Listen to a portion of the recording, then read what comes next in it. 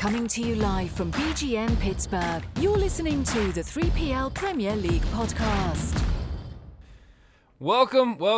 I'm Mike. With me is Kev and Josh. Coming up on today's show, we're going to talk some Bob Bradley. The transfer market is now open. Chelsea is the king of the world, and so much more. But first, guys, we haven't talked since Christmas and New Year's, so Happy New Year's to both of you. Happy New Year's. Yeah. Josh, did you guys do anything fun over the holidays? Went home to Ohio, saw family, got gifts, and the same old. And then for our New Year's, we have a tradition where we just stay in for New Year's, so that was nice.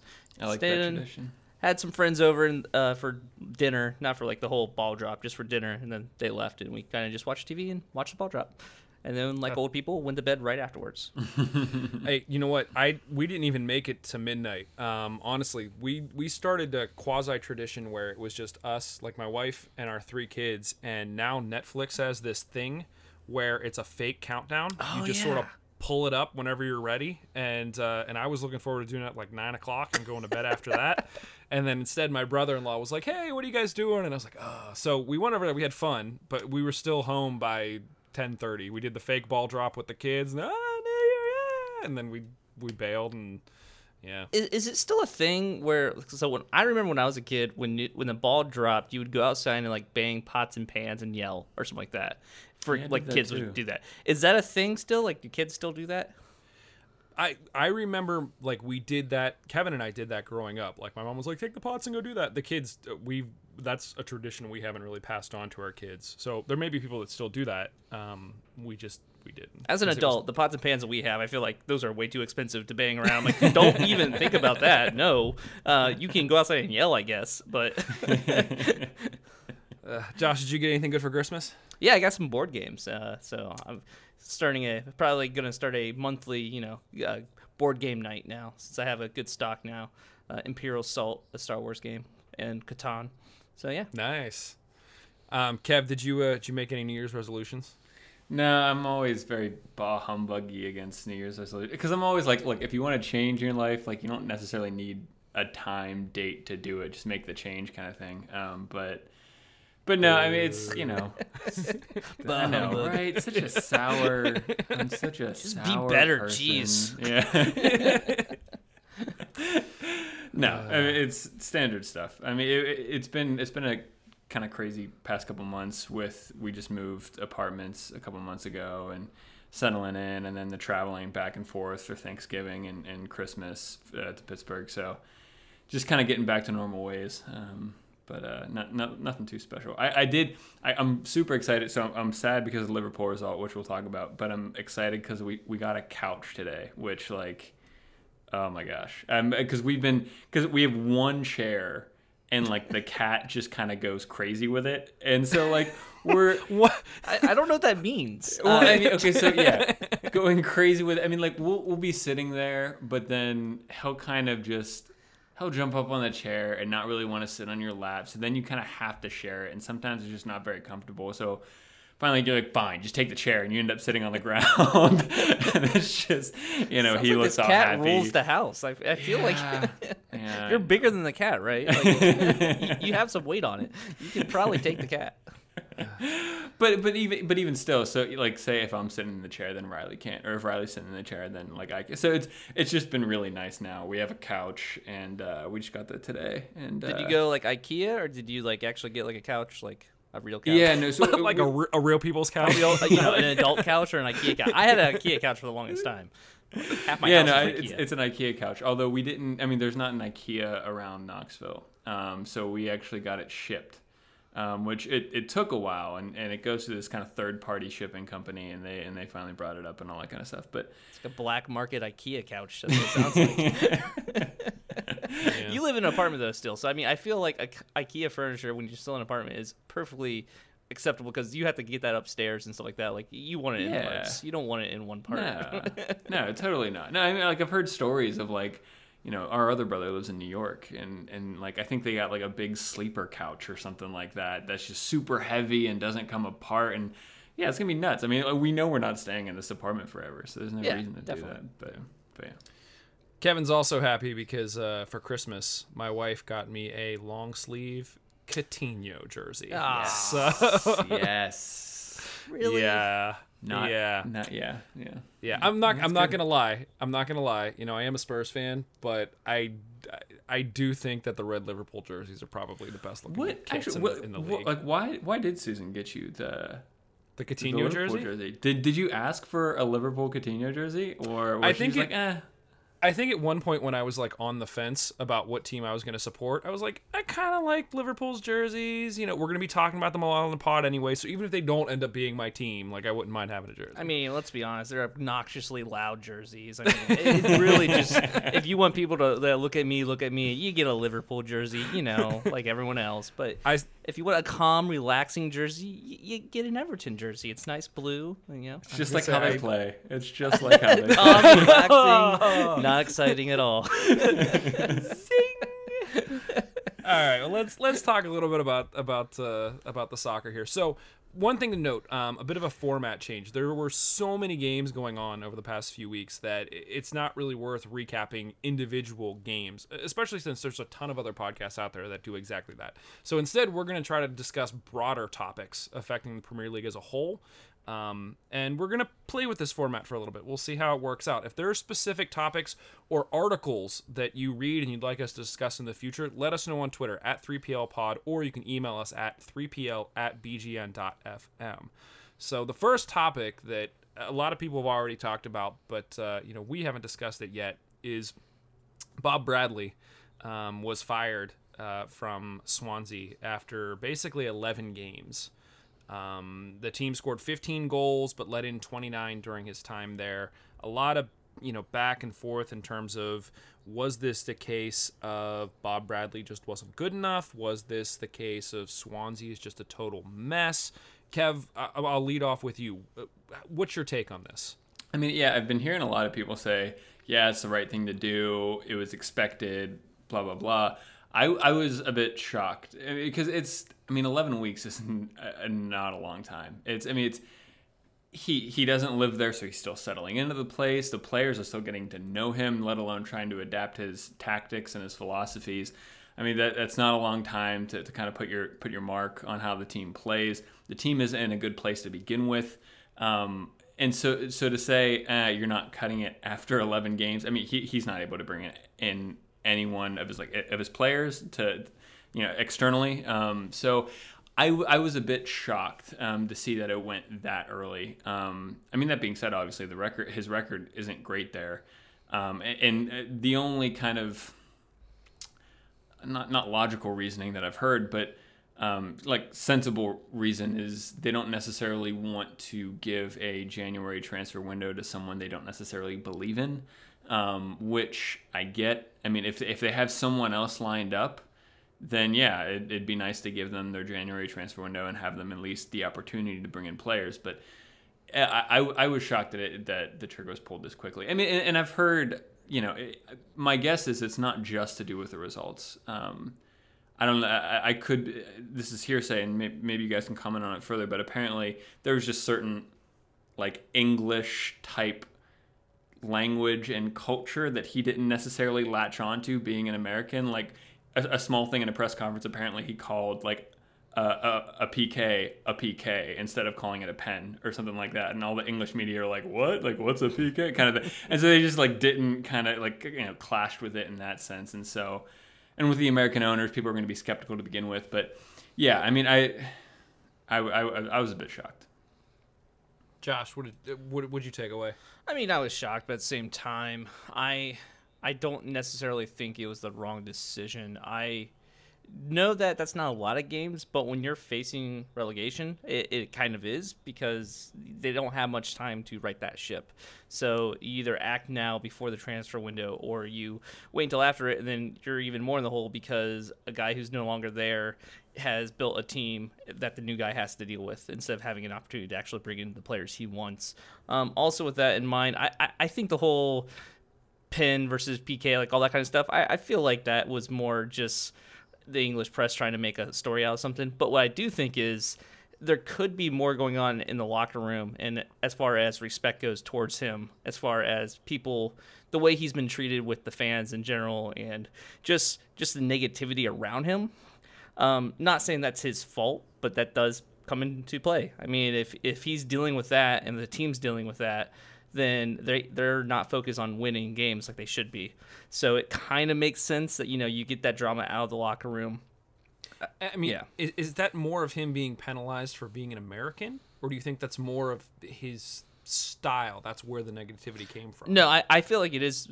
So it's less about just him being American, but also about him being an unproven coach as far as Premier Leagues or even any English leagues, really. Also being the fact that we have American owners there. So it's not just that he's an American. Like, I feel like if he would have came in at a different club at the beginning of the season, there would have been a little bit more opportunity here. But since there's all this other stuff that was already kind of boiling up from the American owners, it makes sense that they're just like, let's just not make this an issue anymore. Let's try to focus on not getting relegated. Personally, I would have liked to see him give him more time, but I completely understand why they didn't. And he wasn't getting the results. I mean, that's just the truth of the matter. So. But, I mean, I guess my thoughts on it are I don't think he was given enough time. And I think that if you're going to bring in a new manager, you can't expect, unless you're paying the price for somebody like a Pep or a Mourinho, you can't expect there to be a turnaround the next day. Like, it's got to take time. And this is not his system. It's not his players. They're bringing him in mid-season and saying, hey, try to right the ship.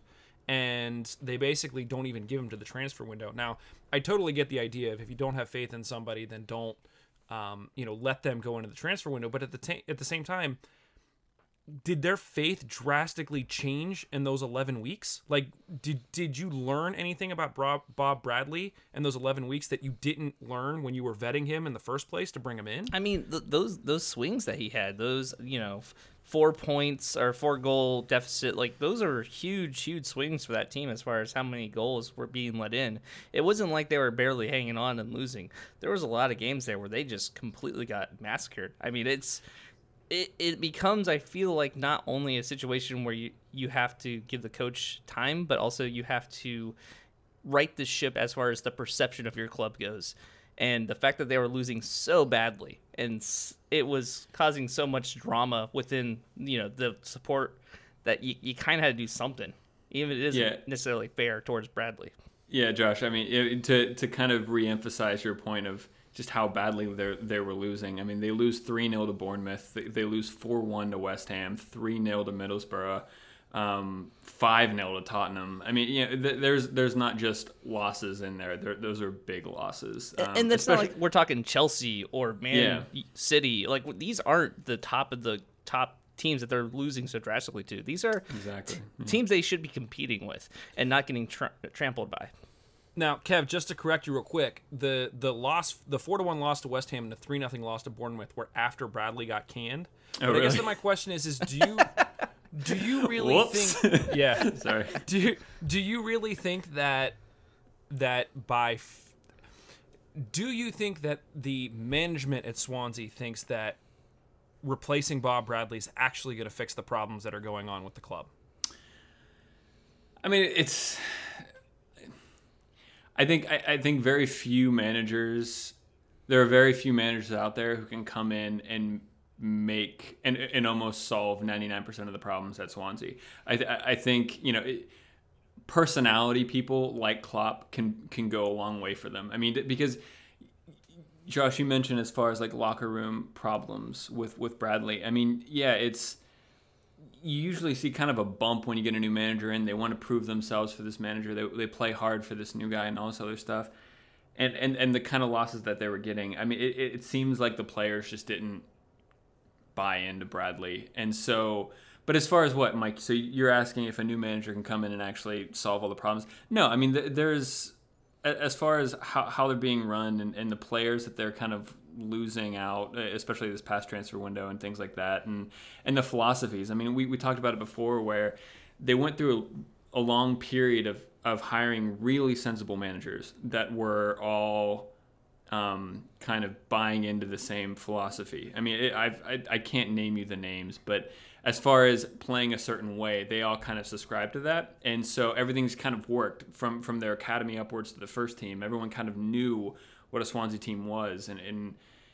and they made some changes, and they just keep kind of veering off that road more and more, and that kind of has a big knock-on effect, I think, as far as how your academies run, how your backroom staff kind of feels about being there, and how your fans now get on with everything. And so, no, I mean, unless they can get a crazy good hire. No, I mean, a new manager isn't going to fix everything. I think right now they're just going to want to stay up, and so they're going to try to find someone who can kind of keep them up. Allardyce goes to Crystal Palace. He's great at that kind of thing. But so I don't know what kind of manager they're looking for. I hope they have they hired someone for not just a temporary manager, like a permanent manager.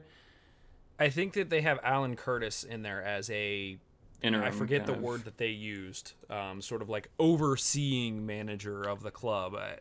Whether or not that's temporary or not, I don't know. So I mean, if they kind of did this without at least, not just a hunch of a manager they might want, then I think that'd be very irresponsible of them. I would expect them to look for hiring someone new very, very, very soon, especially because the transfer window is open.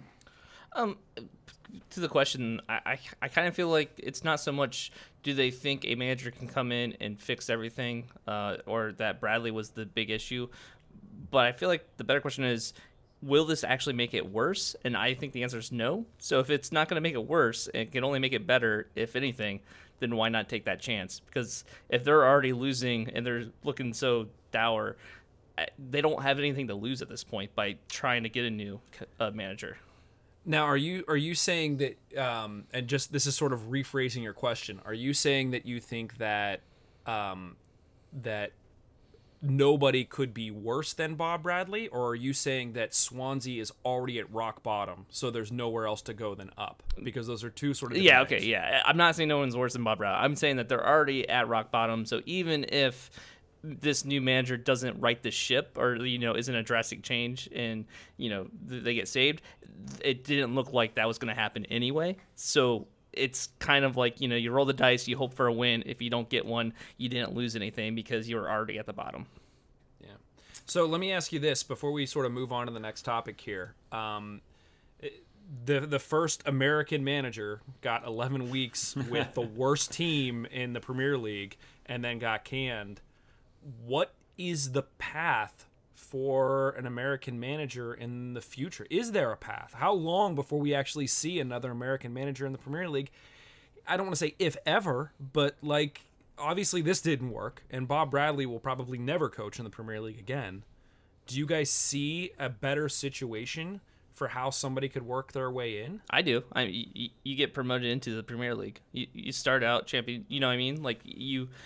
I would like to see that happen more, just because then they can say, look, he earned it. He's in the Premier League. It kind of seems silly to think they have to sneak in like that, but I do feel like that would go a long ways to being like he worked his way up, in the Champions League, and then he got into the Premier League. So prove yourself with the fans, with the club in the lower division, yes. And then when they move up, you're in. Okay, Kev, what were you gonna say? And even I was gonna add, do you guys think? And we probably answered this previously, but looking back now that the story's done, do you think he actually deserved that job coming in, when he first came into it? Because I mean, it's I'm not saying he's a bad manager, but you look at his past resume, I mean, it's not incredible, right? I mean, the current Middlesbrough manager, correct me if I'm wrong, was the assistant coach to Mourinho in Real Madrid. You know what I mean? He was at the top of European clubs, right next to one of the best managers in the world, and he's managing at Middlesbrough right now. And so, yeah.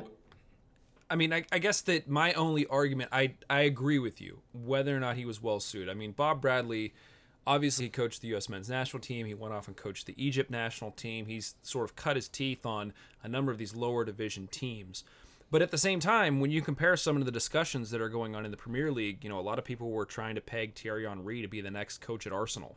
And you have a lot of these cases where you have players. Never going to happen, though. I mean, I don't think it's it's not going to happen. Although like Zidane now is doing pretty well at Real Madrid, right? So I mean, but you have these situations where you have players that are basically out of the game for 5-6 years, and they just sort of sit and watch other coaches, and all of a sudden they're now coaches. And that seems to be, I don't want to say widely accepted, but I think that people would be like, okay, Frank Lampard comes and wants to coach Chelsea. Obviously not now, but like say that happens in a few years or for whatever reason. I think people would be like, yes, that's what we want, because there's that tie to him and the team.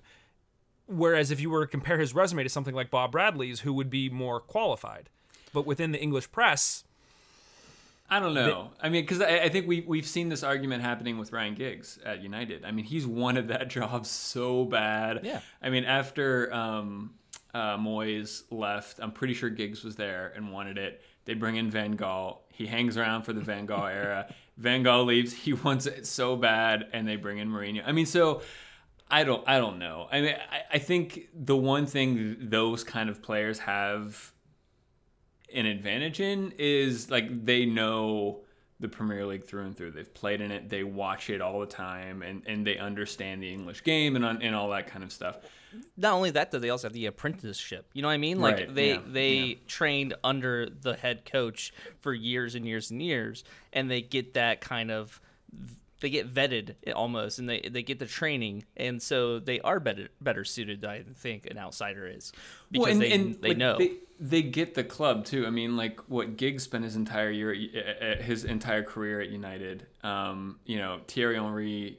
Maybe I don't know how long he spent in Arsenal, but probably not that long actually. So maybe he's a bad example. But like Lampard at Chelsea, Gerrard at Liverpool.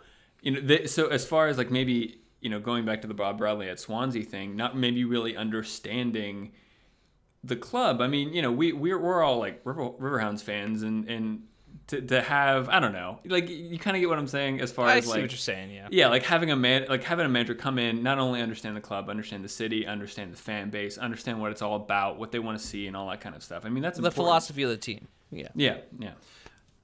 all right, so last question on this. Josh, we'll start with you. Does Swansea get relegated this year? Yes. I pretty much have no doubt. Kev? Yeah. I mean, it's weird. I mean, because like Llorente's a good striker. Obviously, he's experienced. Sigurdsson's a very good player. I don't like. I can't see players like that being in a team that's relegated. But hold on. No. I got into this argument. It wasn't really an argument. It was a discussion on Twitter. Do you think Sigurdsson makes Liverpool's bench or Chelsea's bench? I think he makes Liverpool's bench. I mean, especially. I mean, we have 17 and 18-year-olds on our bench. Now, granted, that's due to injury and all that kind of stuff. Coutinho's out and Sturridge was out at the time and all that kind of stuff. But we still do have situations where we have a lot of young players on the bench. I think Sigurdsson's a good player. And I think the fact that Tottenham are kind of making, rumors about potentially being interested in that kind of stuff, I think he makes the bench. But he doesn't make the starting 11. But No. Yeah. Yeah, I would say I'm going to say 95% chance Swansea get relegated. I think that just this decision, while we've discussed it at length, I think that it shows a lack of stability. It shows a lack of good decision making in terms of the front office, and I don't think that is going to change with any new manager that they bring in. I think they just need to figure some stuff out. They've been selling off players for years, and it's just, Which sometimes they don't have, a club like that doesn't have control over. I'm sure they're not like, hey, let's sell all of our best players every year. You know what I mean? Right. But, yeah. So yeah, they will. Swansea travel to Crystal Palace tomorrow. Depending on when you're listening to this, it could be today. It's Tuesday, and they will face Arsenal on Saturday. So it could get much worse for them before it gets better. Let's change topics from the bottom of the table to the top of the table. Chelsea now sit 5 points clear at the top with 49 points. They have a game in hand. They don't play until Wednesday. The interesting thing is they haven't, not only have they not lost since September, but they've now won 13 consecutive games, which makes them tied for the league record with the 0-1, 02 Arsenal team. I was thinking that Arsenal team was the one that went undefeated. It's not. They actually did it from games 26 through 38. The perfect season team was from 03 to 04. So, do we think that anybody is going to trip up Chelsea at this point? Well, I mean, they're going to lose. Like, they're not going to finish the season winning. They? No, absolutely. I will bet my job and all my savings and everything that Chelsea will lose a game. So hold on. I looked ahead here. I looked because I knew this was going to come up. So they face Spurs on Wednesday. All right. Spurs are currently in 5th. Their next challenge will be Liverpool on January 31st, which that game is going to be huge because that's a 6-point swing. Then they'll get Arsenal on February 4th. So those are 3 big teams there. After that, the only other games that they have against top 6 teams is April 5th. They'll be playing City at Stamford Bridge. And on April 15th, they'll get Man United. That's it. So they basically have 4 real challenges from top 6 teams between now and the end of the season. Yeah. I don't know. I mean, like, if you look at Liverpool, I mean, we're dropping points against teams you wouldn't expect us to drop points with. I think that happens to every top team every season. There's always how did they lose that, or how did they tie that? And I think that's what I'm expecting. And I don't know. So points can be taken off of them in any game. I'm still convinced. I mean, and this is they're just 49 points. I mean, if they continue that pace, that's a 98-point season. That's ridiculous. I mean, so they're just. I listen to the Anfield Wrap a lot, and they talk a lot about Liverpool stuff. And one of the contributors mentioned this line of how right now Chelsea are just kind of distorting everything. I mean, it's, we'll get onto the Liverpool result in a bit, but the reason why we're so downhearted about the Sunderland result is just because of where Chelsea is. I mean, we're as a point total and where we're at in the season, it's pretty good, but Chelsea are just so far ridiculously ahead in this run of 13 games that they've had that it's just distorting everyone's perspective and opinion on everything. And I mean, yeah, I don't know. I mean, Leicester won last season, so who am I to say they're going to lose a game? But I feel like they have to, right? They have to. So okay, let's not say that they're not going to lose a game, all right? Because I agree. I think they're gonna drop some points here and there. But here's my question for you, as sort of our resident Liverpool diehard. Liverpool currently sits 5 points back.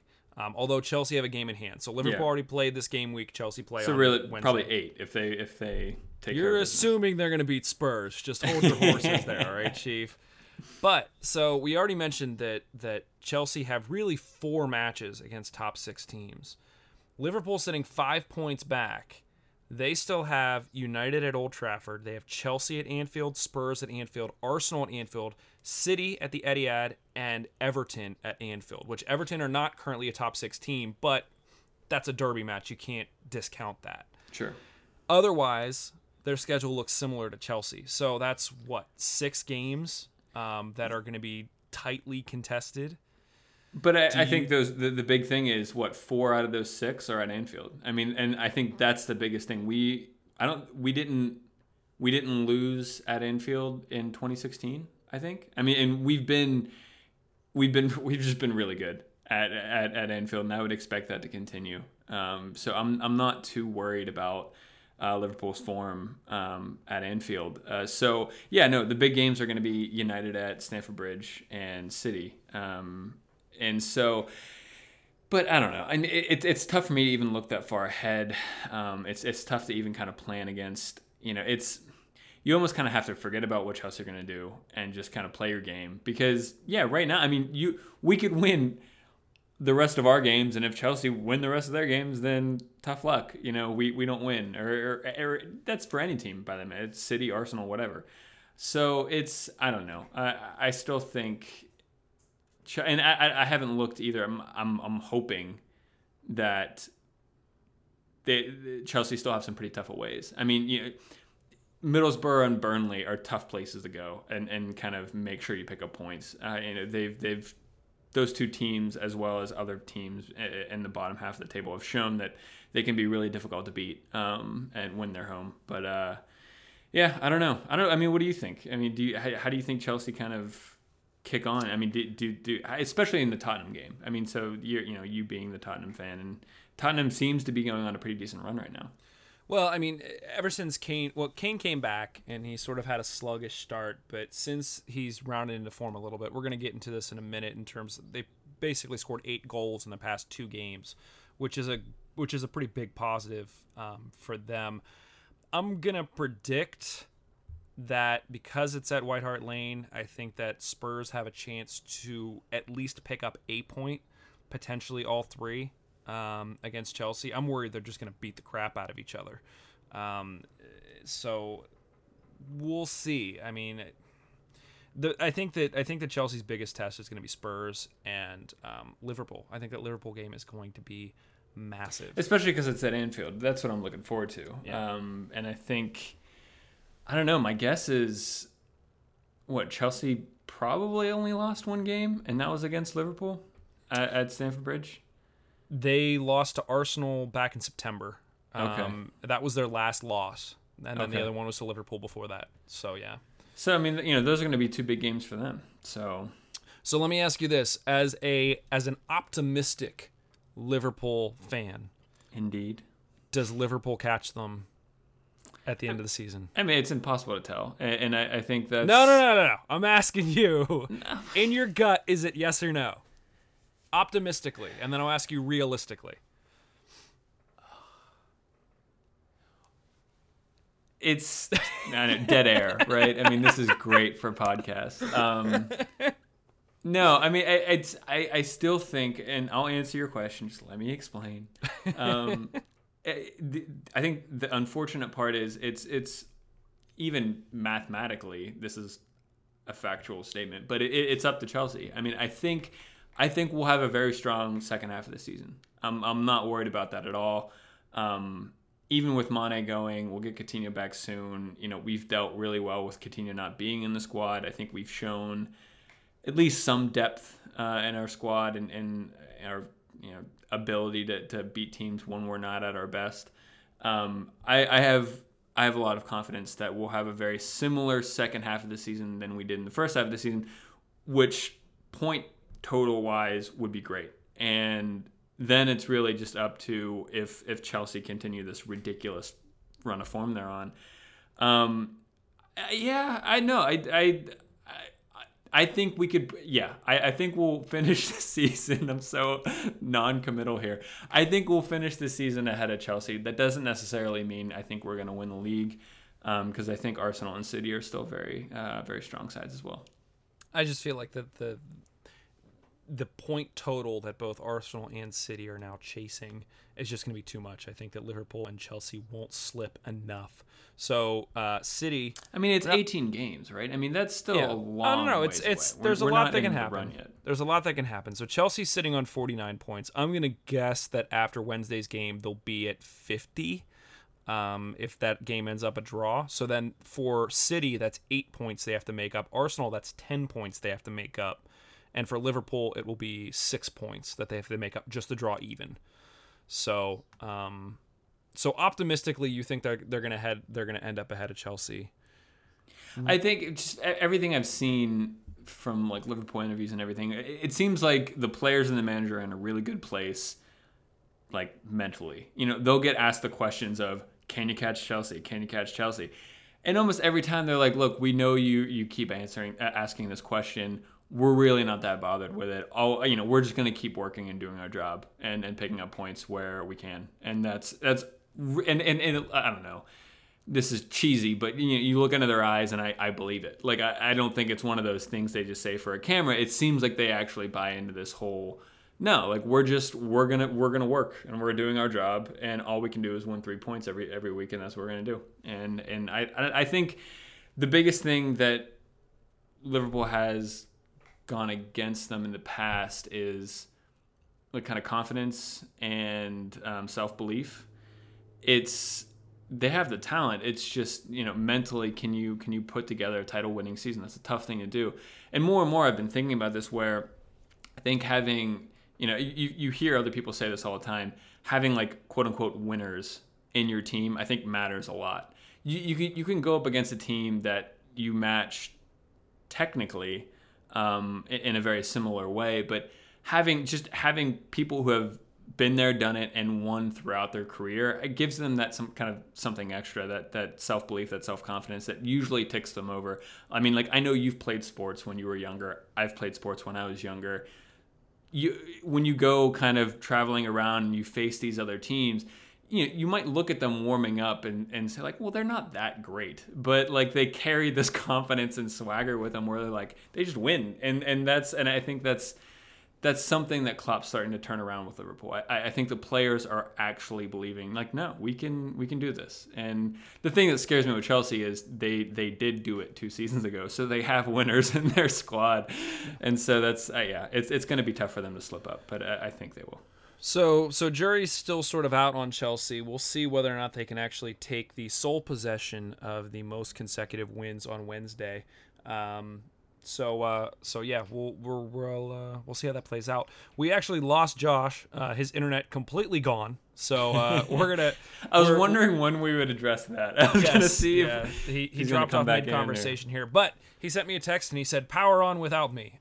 He's gonna send us his file, so everyone can still get this. So when was the last time? It's just you and me, Mike. This is weird. This is very weird. It feels way too casual. So what we're gonna do next is, because there were so many games, and because we each sort of have our own teams that we like to follow, I thought we could just go through really quickly and just recap how our teams did over the past 2 weeks since we last talked. So Kev, you can talk a little bit about Liverpool. I'll talk a little bit about Everton for Josh, and then I'll talk a little bit about Spurs, and then we'll wrap things up here, which is a little bit of fantasy, and that'll be it. So Kev, just let everybody know, how have things played out, and what are your thoughts on how Liverpool played over the past 2 weeks? Yeah, I mean, so since we last did the podcast, we had Stoke, City, and Sunderland.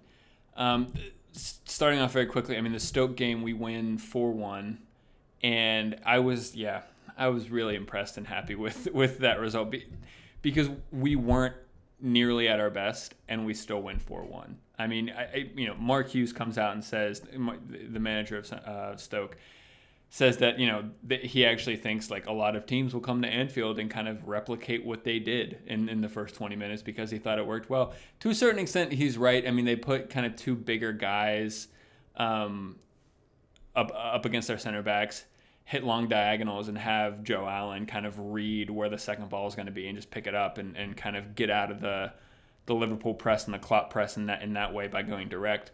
In that sense, I think it worked, and Stoke arguably could have been 2-0 up. But for us to be able to kind of turn around, keep calm, keep our cool, and come back and score 4 goals and win 4-1 was a huge result for us. The City game, I wish we had more time to talk about it, because I'm fascinated by it.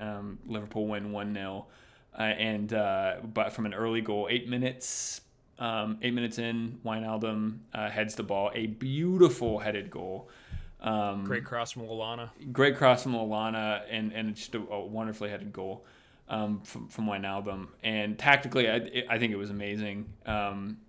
The fact that Klopp drops Origi for another man in the midfield with Sean, and everything was just kind of so tight and compact. City dominate possession, but I heard a stat that Aguero didn't have a single touch in our 18-yard box. I mean, so they didn't really create chances. I think Liverpool probably, Firmino was off, or Firmino makes a bad touch in one time where he could have been in one-on-one, and Lallana was kind of through, but Firmino just delays the pass a bit, so he goes offsides. Even though City, I think, have the dominant possession, and they have a good long spell of pressure built up on Liverpool. It was a great grinded out 1-0 result. And then, the Sunderland result 2-2 just happened this morning, right? Yeah. Jeez, yeah. These games are coming so quick. I mean, it hurt at first. I feel a little bit better now. Because once again, using the words from the guys at the Anfield Rep, Chelsea are just distorting everything right now. I think if you look back on the broader picture over the run that we've been on, and look at our point total up in this part of the season. I mean, for a long time it was always win your home games, draw your away games, and you put yourself in a really good position. I mean, we're doing that and better, and we're still thinking crap. Like, Chelsea are just so everyone's so afraid to drop points because of what Chelsea are doing right now. And I think that's what kind of played into the City result too, as well. I think both Liverpool and City knew we can't lose this, and B, a draw probably isn't good enough either. Like we can't be falling behind this much from Chelsea. So it puts everything on edge and all this other stuff. Realistic. I mean, yeah, and how Sunderland get 2 penalties. The second one was a handball, but it wasn't a foul that led up to the handball and all this other stuff. So extremely frustrating. I haven't seen Klopp that frustrated in a post-match interview like ever. And yeah, I mean, yeah. Hats off to Sunderland though. They worked really hard, and I was impressed at how much energy they had. But yeah, so 3 games, 2 wins and a draw, and move on to United. Yeah, that's going to be another massive game. That's coming up this Saturday at Old Trafford. I'll talk a little bit about Everton for Josh. Actually, I'll run through both Everton and Spurs quickly just because we're running out of time here. But so in terms of Everton, they beat Leicester 2-0. Then they drew 2-2 to Hull. Josh specifically mentioned that that game left a bad taste in his mouth. It never really felt like Everton were in it. They were lucky to get the point. I remember talking to him that day, and he was just like, ugh. He was so downtrodden about the whole thing, about the performance in general. Yeah. So, but, kudos to Everton. They were able to turn around, and they beat Southampton 3-0 earlier today. And we've said this before. Southampton are not a pushover team. Like they're a good squad this year. So specifically, Josh called out Davis, said look good all over, and he was glad to see Valencia make such a difference when he came on. Yeah. Next up, they will face City on Saturday at Goodison Park. I remember we talked about the last time that they played, which was October 15th. And when we mentioned it, Josh was like, I don't want to talk about that game because we're going to get crushed. And Everton eked out the 1-1 draw at the Etihad. So the fact that they're going to be at Goodison Park, this is going to be an interesting game. Kev, as sort of, I don't want to say innocent bystander in this. I don't know what the right word is. You're just sort of watching it. You don't have a horse in it. It's just how do you think that game shakes out? Do you think Everton have a chance against City at this point? I think they have a chance. I was impressed at the atmosphere when Liverpool went and played there. I mean, obviously I'm watching on TV, so it's distorted. But no, I mean, I think City are going through this crazy run of games that everyone else is going through right now. They're tired legs. Fernandinho gets another red card today, so he's not going to be in for that game, which is, he's a huge player for them. Yeah. After Everton turning around and getting a 3-0 win against Southampton, and I think it's easy to forget that Koeman's a good manager, and so I think he'll be ready for this one. They did a good job against us, and I would expect them to do the same against City. So I wouldn't be surprised really by any result. There's a great interview that Roger Bennett did with Pep Guardiola. I heard parts of it on their podcast. I want to go watch it. I believe it's available on the NBC Sports app. Just picking his brain and really, a lot of people were just saying that as any manager coming into the Premier League, you just need time. You need time to figure it out. And Pep, I think, is learning a lot about himself and about the Premier League and his team during this stretch of just so many games. And he himself said that, where he knew that it wasn't going to be something right away. And if it was right away, he wouldn't have taken the position. He wants to learn something and have the challenge. And he gives himself, what a guy. he gives himself, like, I think he said 3 to 4 years, and then he said he's done. He's retiring. He's walking. You'll never see him again. Like he said, he hates. Seriously, he said it kept saying except for on the golf course. Like he said, he's done. He hates doing the anything related to the press. He said, but he loves watching games. He loves working with the teams, and he loves challenging himself. So he goes in. He's going to try to turn the club and win something here over the next few years, and then that's it. He's walking away. And really, he was only at Barcelona for a few years, and he was at Bayern for what, 2 or 3 years? Yeah. So yeah, this is just sort of his MO. He'll be this this thing in ephemeral history that just sort of pops up in different places, and then he's gone. He's like this mystical being. But yeah, we'll see what happens. That'll be a good game to watch. this Saturday as well. Lots of good games this Saturday. We'll wrap up here with Spurs.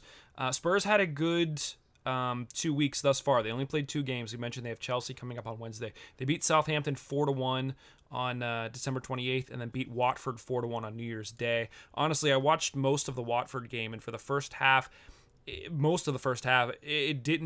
looked like they were equal teams, and then just towards the end, everything just started clicking for Spurs, and they just started ripping goals in without abandon. Over those 2 games, Kane had 3 goals, Dele Alli had 4. We talked about how dangerous we thought this team could become if they start finding their scoring touch because their defense has been so solid. Now it'll just be interesting to see if they can do it against a team like Chelsea, who's been so defensively stout. They're currently I'm fifth. really looking forward to that game. It's gonna be huge. That's going to be huge. So they're currently in 5th with a game in hand. They're tied with United right now on 39 points. As I said, I think my prediction, my optimistic prediction for those of you who follow the Mongols podcast where we talk about Riverhounds, I'm always too optimistic to a point. I'm going to say 2-1 Spurs. I think that both teams end up with at least a goal. So I think most optimistic would be 2-1 Spurs. I think least optimistic, I'm going to say a 1-1 draw. In which case, I think it would be good to see Chelsea drop some points and at least, get Tottenham a point ahead of United in that little battle. I think that's going to be a fun one to watch the rest of the season as well, that last Champions League spot. And that's not to say that somebody like an Arsenal or a City could drop out of the top 4. But I think that United is definitely coming on now and could make things... Which annoys me, yeah. It makes it interesting. I talked about having a villain and well, I mean, and even you mentioned it'd be nice to see Chelsea drop points. I mean, now obviously I'd like to see that from a Liverpool perspective, but my guess is from an innocent bystander perspective as well. I mean, you don't want to see the title wrapped up by February. You know what I mean? You want to see a nice title run or a nice title challenge in the final stretch of games, and so we'll see. Yeah, I agree. All right, let's just talk a little bit of fantasy, not a lot. One of the big things is that, so in our Mongols league, we have 19 players, and then we have the average. And for whatever reason, the average is now in 3rd place. Now, the average, the way that works is because it's a head-to-head league, the average does not represent the actual average on a game-in, game-out basis. It's more or less they take the average every week, and whoever the average is playing, there's sort of one person that's playing the average, then that determines where the average is seated. But more people have lost to the average than not, which doesn't bode well for the league. But, yeah. I don't One get of the it. I mean, not the average thing. I think I have a good team. I thought I have a good team, and I'm just... Points-wise, I'm putting up pretty decent points, but I just keep losing. You're now in 18th, Kev. Dropping down the table. Yeah. It's rough.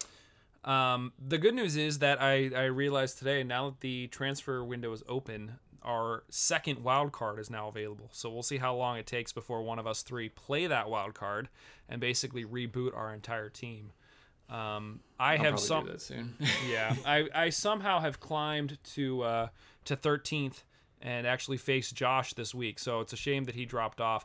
I decided, because I'm playing Josh, to try to go for broke. So I actually transferred out Sanchez in the midfield and brought in Zlatan. So now I have a front line of Zlatan, Kane, and Costa, which is like there's no way I should be able to afford that. But in order to do that, my midfield is now basically mediocre. My best midfield player is Lallana. And I still have Milner that I started, and he got me no points this week. So I need to make some moves. I'm looking to try to free up some space, some money, so that I can bring Coutinho back in once he's healthy, because I see his stock going up, especially with Mane leaving. That's going to leave a void for points.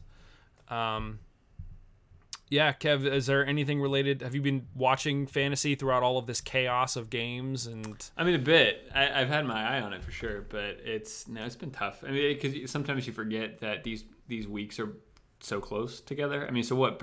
You have a game week like on Saturday, and then another one for today for all the games, and tomorrow, and it's a quick turnaround. Sometimes you just forget that.